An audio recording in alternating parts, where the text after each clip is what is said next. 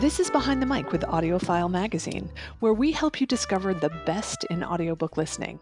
Throughout this month, which is Audiobook Month, we're dedicating each day to one of AudioFile's Golden Voice narrators. Starting off, we are introducing 5 new Golden Voices who are honored with this Lifetime Achievement Award. I'm here with the lovely and talented Eduardo Ballerini. How are you today, Eduardo? I am well, thank you. Thank you for having me. Well, thanks for being here, and thanks for all the amazing work you do. Congratulations. Thank you. I've been getting a lot of those this year. It's been a nice year. But this one is especially sweet to me, being named a Golden Voice.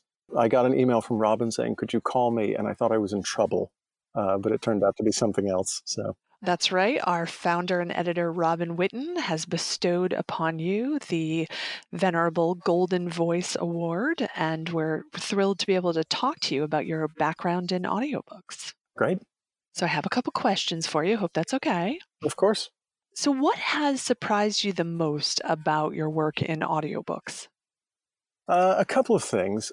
The first thing that surprised me about audiobooks, I came from the film and TV side of things, where I still am active, is how difficult it is. I guess I was naive when I first started recording things. I was like, oh, well, you read the book. Like, what can be so hard about that? And then I quickly discovered that it is truly an art form unto itself. And I remember after one of the first books I did, I would go home after the sessions and just pass out, dead tired.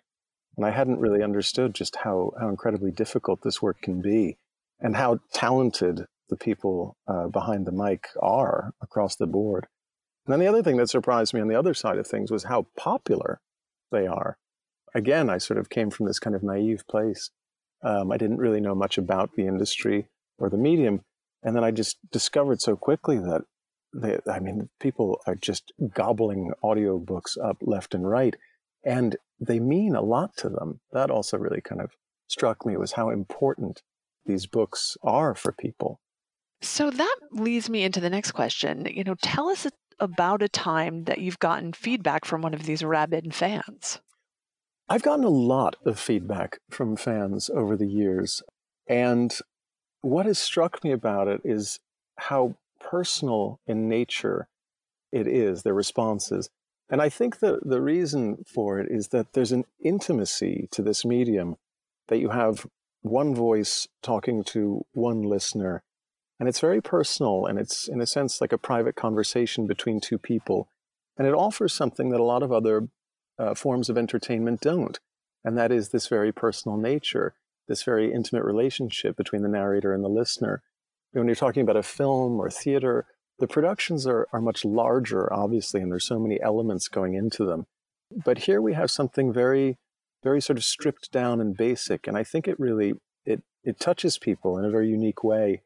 People have written me extraordinarily intimate things.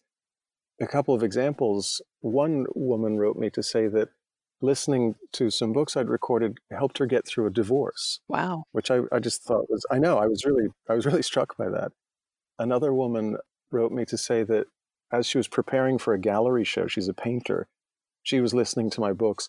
And now when she looks at the paintings, she sort of sees and hears my voice in them, which I thought was extraordinary, that she'd taken my work and sort of put it into her work, and they'd sort of fused together in her mind. Hmm. And you get a lot of these responses from people. Yeah, and then you start to feel, as the narrator, you feel this sort of greater responsibility. You're like, oh my God, this means so much to people. And so it has actually changed my approach over the years, that it has become a much more personal and intimate thing for me as well. That's really interesting. And has any of that helped you achieve emotional connections to books and characters, or is that just a totally separate process? No, it has. I feel like it's actually made me a better narrator and a better actor, is understanding the depth of the work. I've always said that the narrator is first in service to the author and the book. We're coming at it after it has been written, and so we're coming at it to now present it in a new form for listeners. Over the years, as I've started to understand that a lot of people are listening and not reading, or we can have that debate whether listening is reading another time, that it made me sort of realize the sort of the gravity of it all, and it's helped me connect to material more. It's just sort of opened it up for me and allowed me to get deeper into it in a way that I hadn't previously. Wow, I really appreciate your answers and got a much better sense of things, so thank you. Of course. And I'm Michelle Cobb, publisher of AudioFile Magazine. I've been here with Eduardo Ballerini talking about his time as an audiobook narrator in celebration of his work as a golden voice and recognition as a golden voice from AudioFile. Thanks, Eduardo. Thank you. Again, thank you so much for this. Support for Behind the Mic comes from Oasis Audio. We'll be back tomorrow with another Golden Voice narrator.